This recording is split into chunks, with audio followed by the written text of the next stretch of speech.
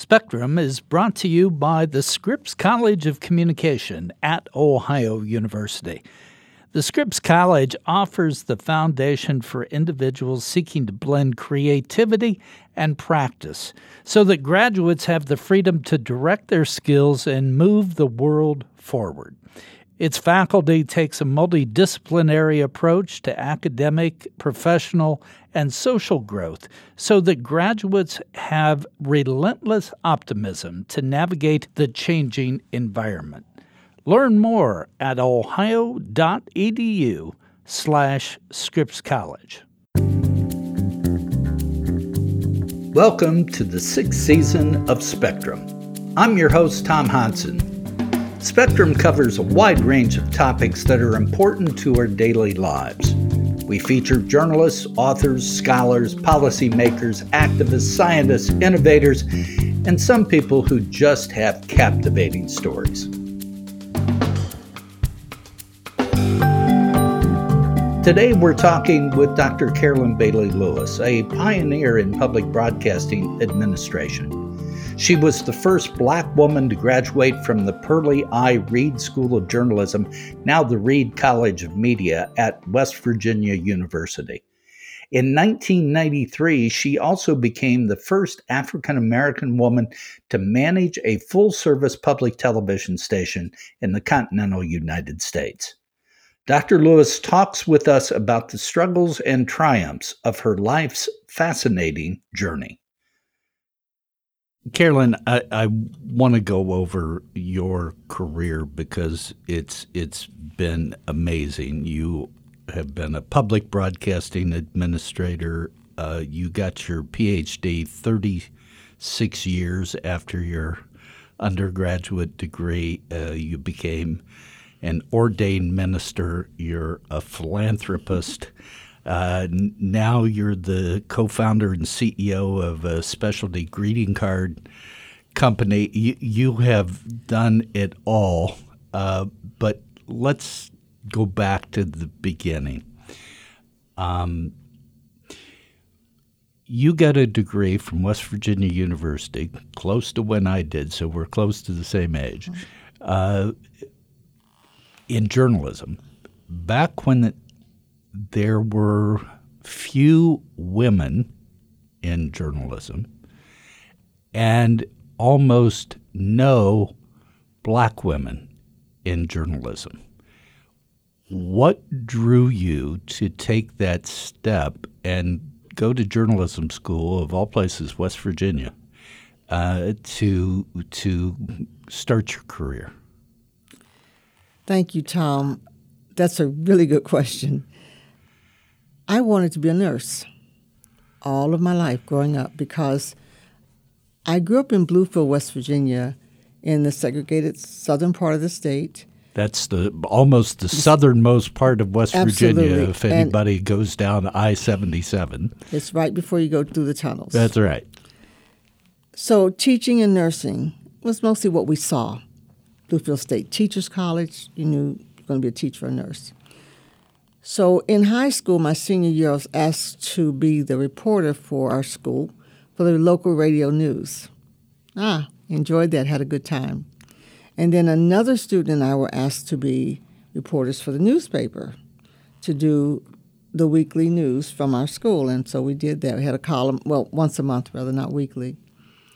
And so the nursing issue kind of changed. And so I was in the all-state band. The last stop was in Morgantown, West Virginia. I told my mother, because I thought I was going to Fisk or Bluefield State. Right. I told my mother I wanted to go to West Virginia. I liked the college, so she came up for that last concert there. And so when we came back to the hotel, I told her, I said, I want to go to WVU. She said, it's 10 hours away. Well, there's no interstate. That's right. From Bluefield to Morgantown then. And so that was May of 1966. Now, I should have been enrolled already, but they worked it out so that I could be enrolled that September.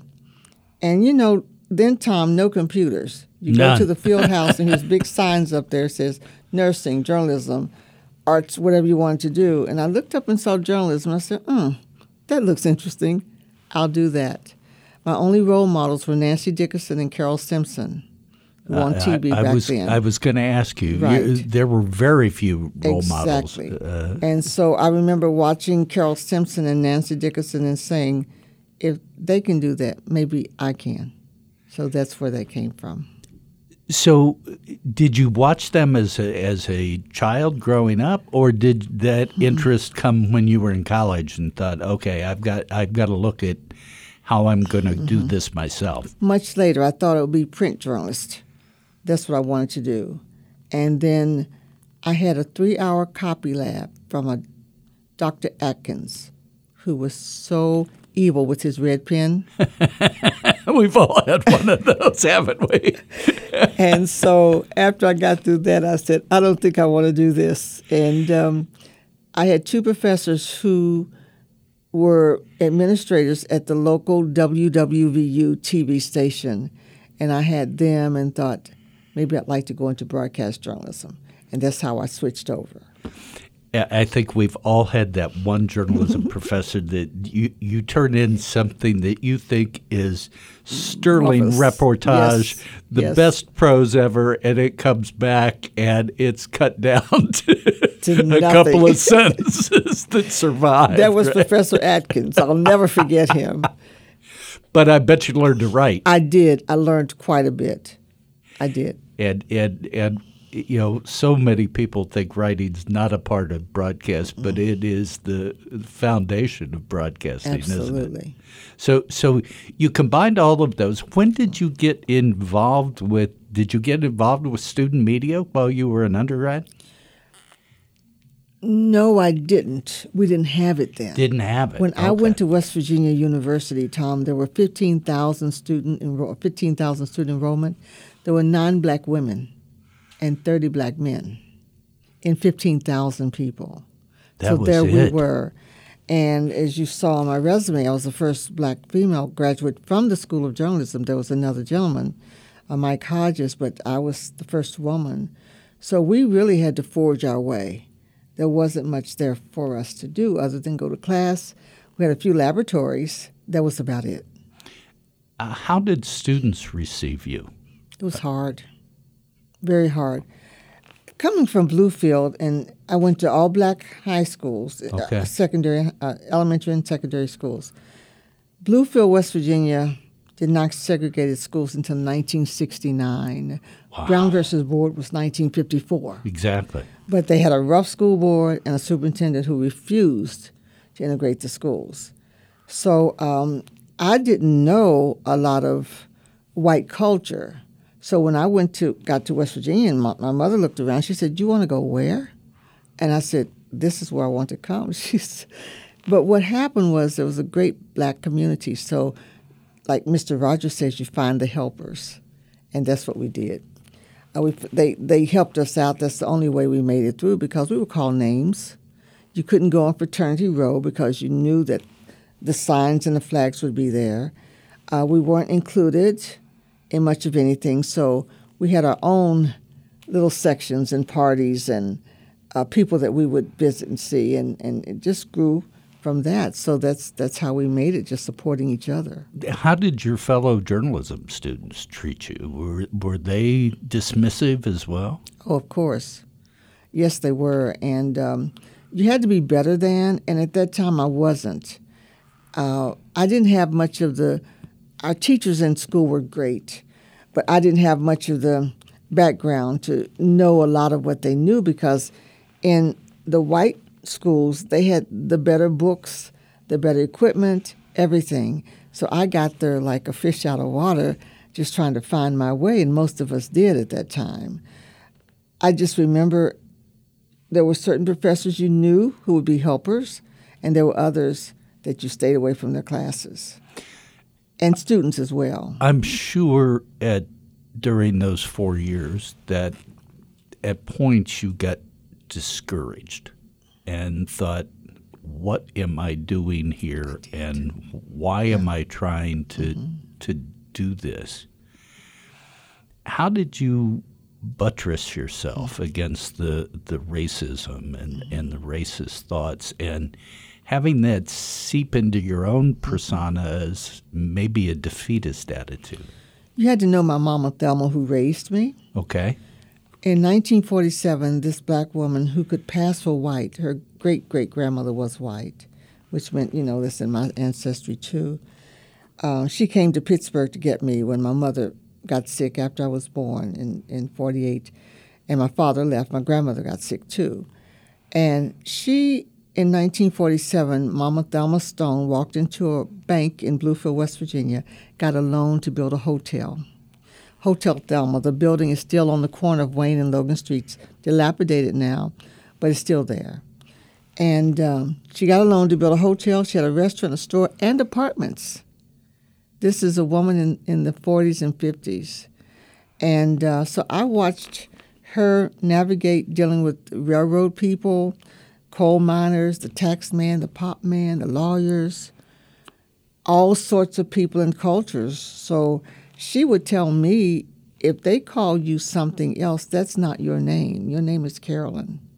And she would stand me on her brown cedar chest, Tom, and if I was in a play, she would say, now pronounce your words loudly and clearly. She'd stand at the back of the room.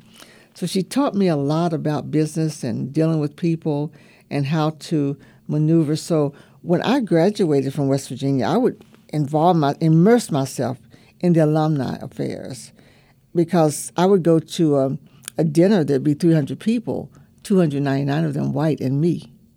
So I never had that fear because of her. You asked me how? Because of her. So it was tough, but I watched her work hard in that restaurant. I got a good work ethic from her from 5 o'clock in the morning to 12 at night. We entertained people in the late 40s, 50s, and 60s, such as Ike and Tina.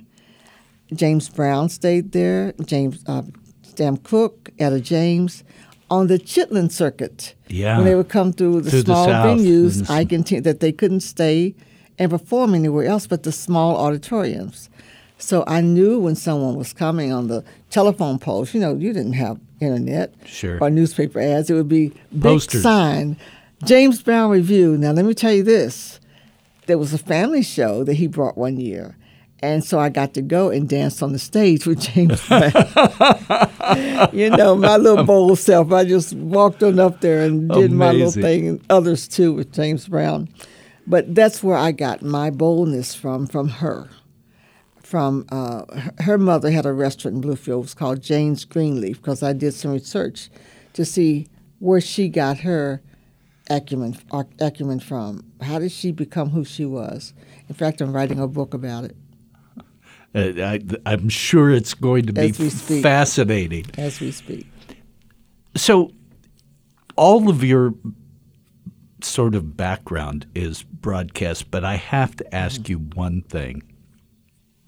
All these years after you graduated in 71, all these years after, you still, on your resume, list that you were a secretary for the Cooperative Extension Service. Yes.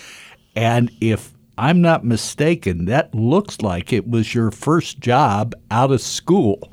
How did that happen? Well, actually, my first job, other than working in a restaurant, I started wiping off tables at 3 years old in the restaurant and making the beds and we're expected and all that, to do it, right? Right. My first job in high school, out of a summer in college, was working in a funeral parlor. Oh, no. The funeral parlor director was a friend of the family, and he needed someone to get his book straightened out one summer. So he was in Keystone, West Virginia, about 16 miles from Bluefield. So I drove down there.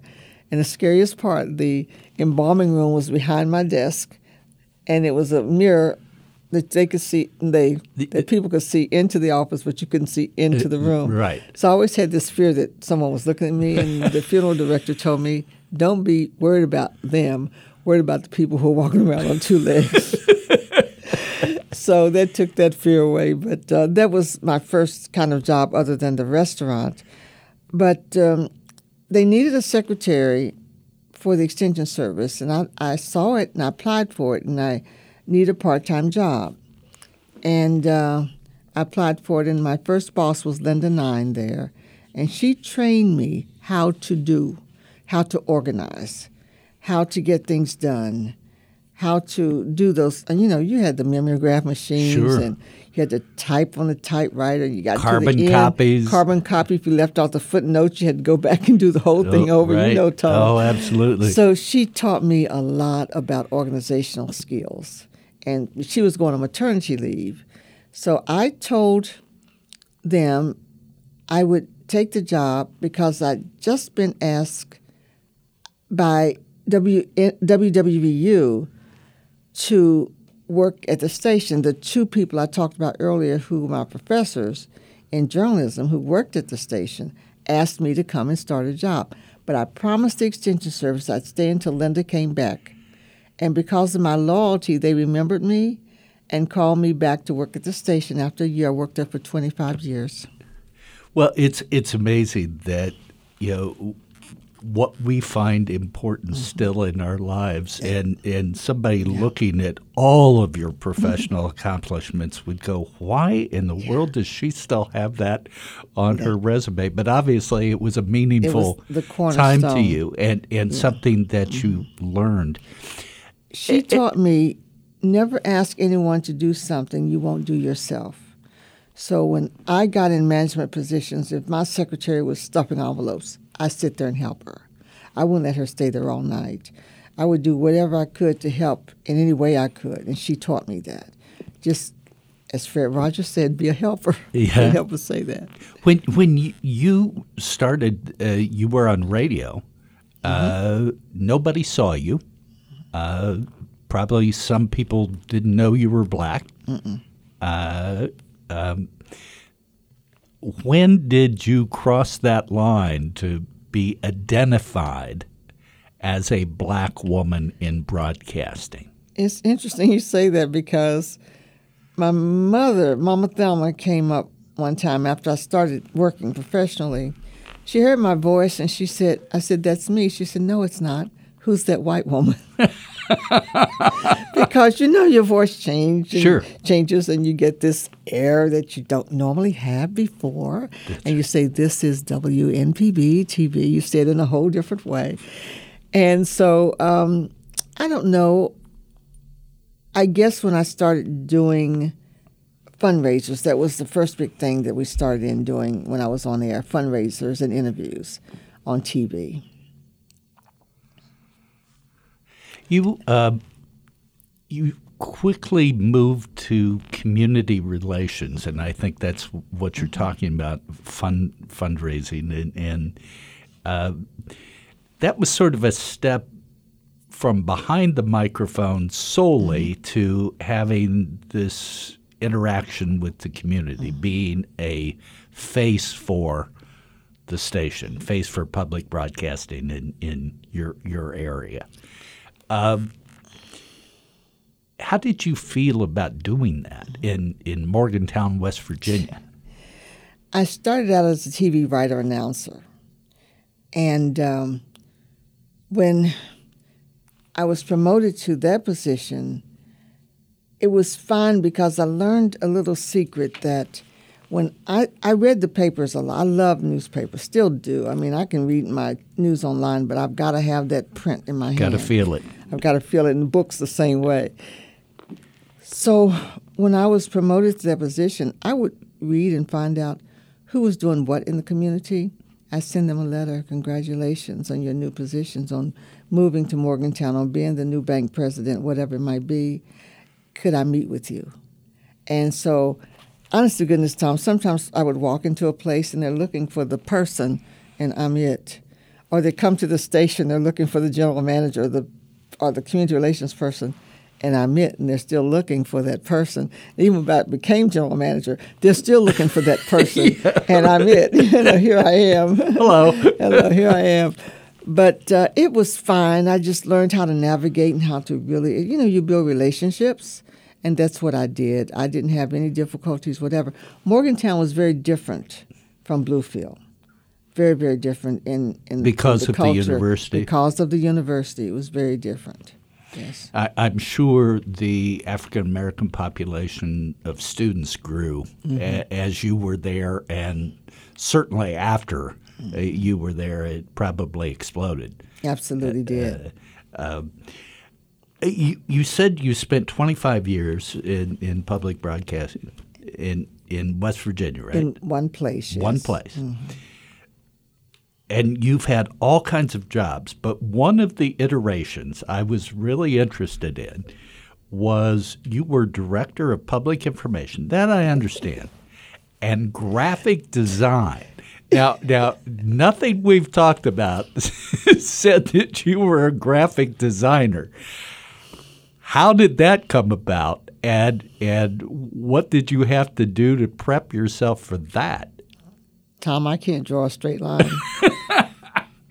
I can't, but here's the deal.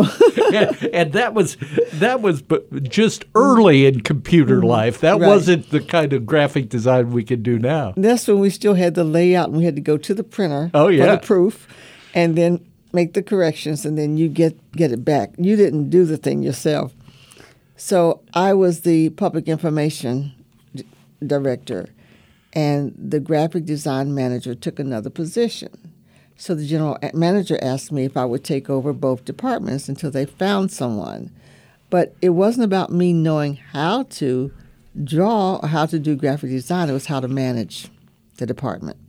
Okay. And that's what I did. And the two people that were in that department and I are still friends to this day. In fact, I'll talk a little bit later about another little project, but we're still friends to this day that one is helping me on right now. It's just amazing the throughout your career, and I don't know how to put this, so I'm just going to say it. The people you have gathered around you, you didn't jettison a lot of folks. You kept people around you as you went through the ranks and as you moved on, and that's an amazing skill. That doesn't always happen. Was that important to you? It was.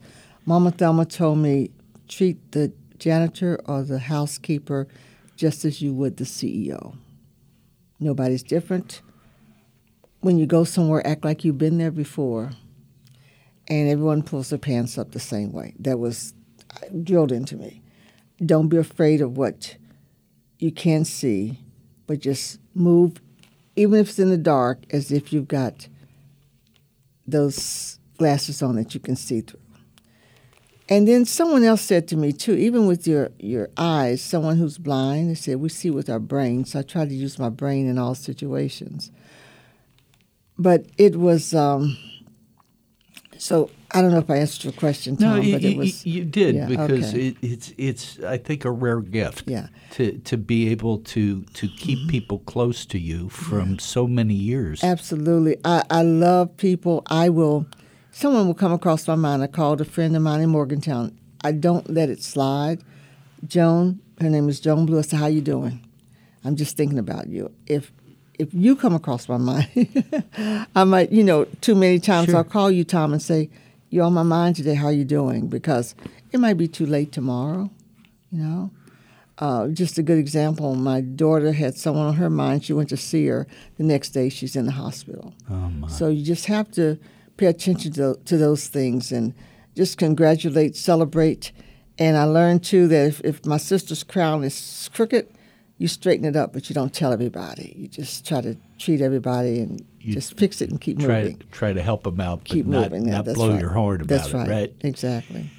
Well, in 1993, you became the first African-American woman named to manage a full-service public television station. So another one of your firsts, the first in the continental U.S. to do that. How did that's obviously a major accomplishment, but how did that make you feel inside? How did that little girl from Bluefield, West Virginia feel, or did you feel it at the time? At the time, I didn't know it. I just was happy to be named the general manager after a search in Morgantown. And interesting thing about that night, Fred Rogers was sitting beside me. It was our station's 25th anniversary in Morgantown. And I bugged David Newell so much that he finally said, "Okay, you got Fred." And I was getting ready to introduce him, and the executive director of West Virginia Public Broadcasting stood up and said, "I've got an announcement to make." I was interim then. She said, "After a nationwide search, Carolyn Lewis is the new general manager." I didn't know it at the time until I started going to PBS meetings. Didn't see anybody that looked like me. And there I was, and I learned that at some of those meetings that I was the first. And so I knew that I had big, that there were going to be some who come behind me. So I had to do this thing right. That's what I was thinking about. So I got involved as much as I could in meetings and learning all that I could. If I would see a young woman at a conference who might be a public information director, I would take it upon myself to talk with her and say, "Hey, you're here, but think about something else." I really hadn't thought about general manager until I saw so many bad ones who managed me, and I thought, okay, let me think about this. So several of them left our station. I applied for the position. I'd been there probably about 20 years then. They didn't even give me an interview, and I'd been there. I knew the station, I thought. You knew it inside out. I looked back on it. I wasn't ready. So what I did, I would go back in the mailroom. Of course, there's no internet. And magazines that had engineering or anything that dealt with management that were back there in the newsroom, I wouldn't open anybody's mail.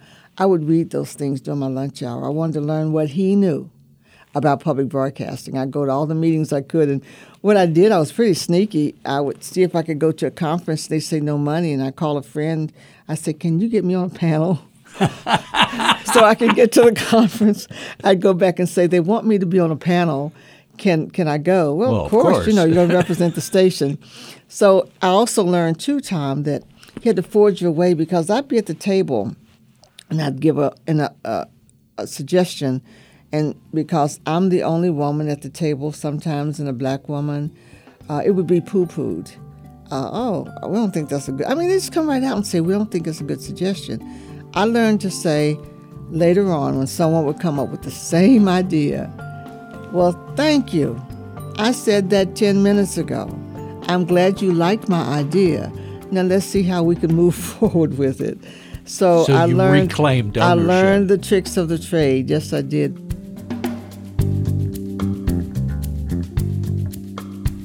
We'll be back after this message. Spectrum's brought to you by the Scripps College of Communication at Ohio University. The Scripps College is one of the most comprehensive colleges of communication in the country. It offers a foundation of creativity and practice so that graduates can move the world forward. In particular, the Scripps College offers challenging coursework that holds students to high expectations, an integrated curriculum that combines a variety of disciplines and ideas, and student-driven media organizations where students can apply these skills and gain experience that enables them to hit the ground running upon graduation. That's the Scripps College of Communication at Ohio University. Being a first is always difficult, but I want now your sort of reflection, if we could. I don't think it's any secret that PBS, public television, and NPR on radio are going through racial difficulties now as to their staffing and inclusion and as to their programming. PBS is amazingly white. How did you deal with that? You were on a lot of boards. Are they going to come out on the other side of this at some point, and why is it taking so long? When I look at the country now, it's not getting any better. It's getting harder to forge through the barriers because of some of the laws and some of the rules. You can't be something unless you can see something sometimes. And I don't know, except for my mama Thelma, who raised me, I don't know where I would be where I am, except she said, whatever you want to do, you can do it. And she kept drilling that into me. But for some people in their home lives and their cultures, they can't see it, so they can't do it, and they're afraid to take the steps. I wasn't afraid. I'd go into a room. Here I am. I learned to, if I was going to a conference, I'd look at the list of attendees. They'd send that to you early. Sure. If there was someone I wanted to talk to, I'd learn their background. You didn't have internet, so I'd try to find what I could, talk to other people, see them in a room. I'd walk up to Gwen Eiffel. My name is Bill Moyers. My name is, I watched your last program on. So I had learned how to do my homework. But everybody doesn't think like that, and they're not as bold and won't take those steps. So I encourage women and men to do that, black men and women to do that. But you had to do more. You always had to do more. It wasn't good enough just to be. You had to be more. I had a producer once. I'd graduated, and I wrote this copy for him, and he looked at me, and he said, I think you need to go back to school and get your degree. I just graduated. I thought, oh, my gosh, but we became very good friends. He was very critical, but I still learned a lot from him. David Hopper, I'll never forget him. But that first go-round, those kinds of things happen. And I think for some people, you get that discouragement, you just give up. And you asked me that question earlier. You get discouraged, you say, I can't do this, I don't want to work in this industry anymore. You go into the room, you're ignored. And that's why it's so hard for blacks to get into the industry. I saw it, I experienced it. And unless you've got a good field of people, as you talked about, around you, and a good grounding and good root system, you can't make it. And it's going to be difficult. And unfortunately, it's still hard today. It's still very hard. Still very hard. You came to Ohio University and WOUB in 1997 and retired from general manager here at WOUB in 2011. You also, in 1997, became an ordained minister. Now, did that have any connection with coming to WOUB? Yeah. I better get prayed up for this. You better be connected before you branch out. No. Obviously, that was something that you were interested in. Your faith is I know, very important to you. Why did you do that? I've been in church, when I say literally, all of my life, from a little thing. And when I went to Morgantown, I was very active in my home church in Bluefield, and then went to school, same way, in the AME church. And I have been in Baptist churches, Pentecostal, Apostolic. I was sprinkled in the Methodist church, dumped in the Apostolic church. I mean, we visited different churches. Sure. And, baptized in the Apostolic church. So I've got a little bit of everything in me. But directed choirs, I've been a musician, I played flute, just a lot of things. And so I was the youth director in Morgantown and missionary president, and for the state as well. Sure. And was asked to speak a lot and got an my evangelist license. And so my husband, Bob, I don't think you ever met him. I don't know if you did. I did. You met Bob. Yes. Well, we were both kind of in ministry together, and we became friends with the Baptist minister and his wife, so we started going to their church. And Bob looked at me one day, and I looked at him, and we just said, okay, we're in this. We just need to be ordained so I can marry you, Tom, I can bury you, I can baptize you, I can give you communion. And I've done all of those.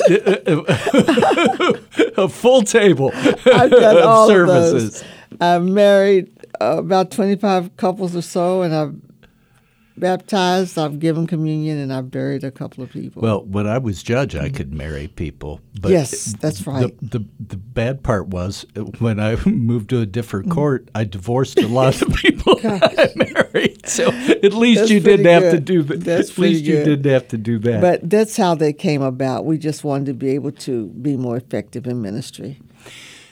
You, especially when you came here at WOUB, as you became more mature in your profession, you were on a lot of national boards, and I mean really high-ranking national boards, and held office. How important was that for you as a black woman, not just as GM here at WOUB, but as a black woman to have that representation? You know, it's interesting. At the time, I didn't think about it a lot. I would try to make informed decisions when I was in meetings, just informed comments. I would listen. I listened more than I talked, actually. I would go to different meetings and I would just listen and gather it all in. But then after I saw that I was the only woman and sometimes black woman around the table, I said, this is really important. I said that many times in my mind. You know, I don't know how I got here. Sometimes what I'm doing here, I don't know as much as they know. I better make sure I stay informed and be read up and with the ordination prayed up. Yeah, that's right. But it was important, and I knew that I was opening some doors that other women could walk into, and I better get it right. That's what I kept saying. I better get this right. That had to be a heavy load. It was. For you to carry, not only for your race, but for your gender. Yeah. I mean, you were a twofer. That's right. And you were representing women, and you were representing the African American community, and you were representing black women. Yeah. So every place you went, you had to carry that load. That had to be a terrible burden sometimes. And then when I got sick and had to use a wheelchair, it was a threefer. I was representing people with disabilities as well. And I remember I came here, and I don't know if you remember Paul Witkowski. He said, "Oh, you're going to look good on our reports to CPB." We got 3 for 1. I said, "Paul, just, let's let it go." Yeah. But at the time, I just kept saying, get it right. It wasn't so much of a burden, but I was learning so much at the time. It was such a wonderful experience. I mean, I got to go to Sesame Street in New York and met Big Bird. I had breakfast with Gordon for our station's 5th anniversary, and just knowing I was getting all of these experiences, learning all along, but still being the one in the room. It wasn't so heavy, but just keep doing what you do and just be yourself and get it right. Don't be anybody but you, but just get it right. Yeah. Okay, now I want to move forward. We've got roughly 10 minutes left, and I want to talk about now. Well, first, before we do that, you got a PhD in 2007. 36 years after your undergraduate At the age degree. of 58. At the age of 58. In a wheelchair. Why? I had a good friend named Penny, and she was my best friend in Morgantown. And she got her PhD, and I remember working with Penny, and when she was trying to go to Kinko's and print off all of this stuff, and it was such a celebration when she got it. I said to myself, one day I'm going to follow in her footsteps. So Penny passed away, and I kept a promise to her to get this thing, to get the PhD, because she kept pushing me. And that's one reason why. And after I came to the university and I knew that tuition was free, I might as well take advantage of it while I'm working here. So that's why I did it. Amazing testament to lifelong learning. It is. Though, as you said, you learned on the job, and you learned through all of your national associations, and then you actually went back to class to learn, and as a result have taught hundreds of students. And it's interesting, too, that being an older person in the class, all the younger ones knew this theory, and I'm thinking, sitting in the class, I don't know what they know, but my experience mattered, so it evened out in the classroom. Well, whenever I'm in that situation, it was, gee, I'm glad I now know there's a name for what I've been doing for the last 10 years, Whatever that theory was. Whatever that theory was. Okay, that's right. what it was. I want to talk about two things you're doing now, because I know they're very important to you. One is your philanthropy, and you are co-founder and chairperson of the Dr. Carolyn Foster Bailey Lewis Family Foundation. Talk about that and how important that is to you, and what do you do with that? Okay. I'm co-founder with my daughter, Karen. A few years ago, I was life-flighted, and I was really sick. I had my blood pressure dropped to 40/10. Oh, my. Didn't know I was going to make it. And so after I was coming through, Karen said, well, I want to do something if my mom doesn't make it in her memory. So she started it. She did all the paperwork, and so, of course, I came through. And so we decided to make it a family foundation. My daughter, you might not know this, Tom, had kidney failure. And for 6 years, she was on dialysis. If you see her today, you'd never know it. She came to Athens to help me. And in the process, she got a new kidney in Charleston Hospital. She registered there in 2017. She's doing great working on her PhD now. Wonderful. So we founded this foundation to help people with chronic illnesses and kidney disease, because she said in dialysis she saw so many people who didn't know how they were going to get home with money and food and all of that. So that's what we're doing. And in me being in a wheelchair, I see a lot of people with disabilities who don't know how they're going to pay for books or tuition. So that's what we're trying to do.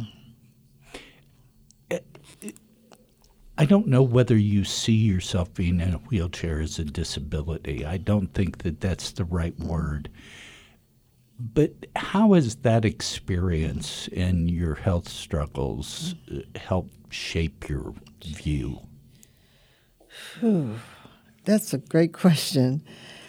I could say it's in the book, and it really is going to be in the book.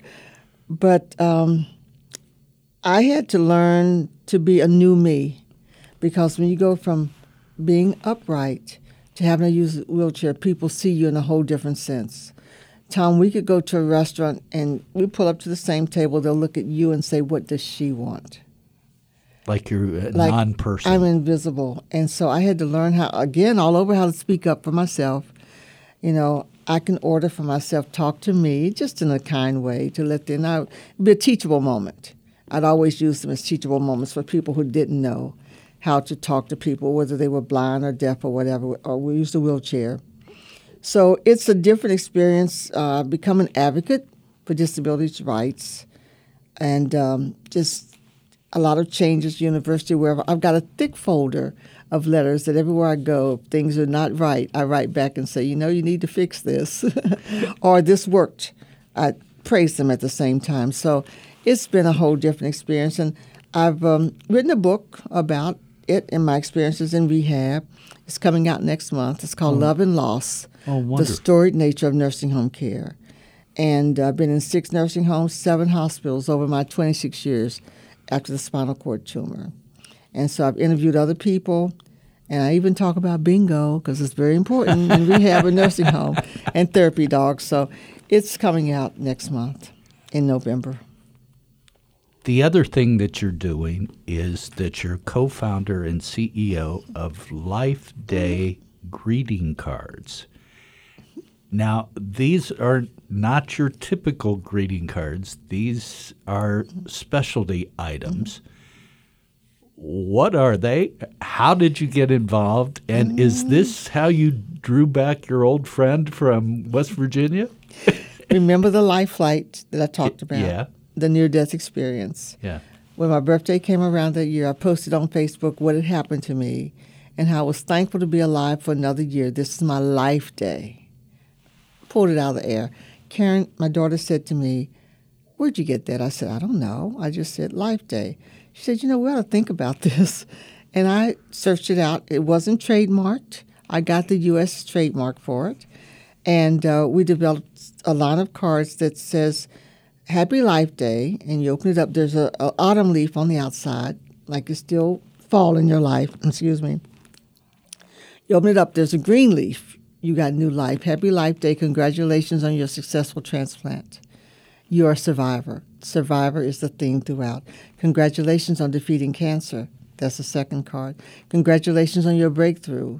Congratulations on your recovery. On your baby. Your baby is the beauty of survival, and we've got themes for each card, but survival is the theme because I look at myself as a survivor. So did my daughter, and I've never seen any cards like that. So the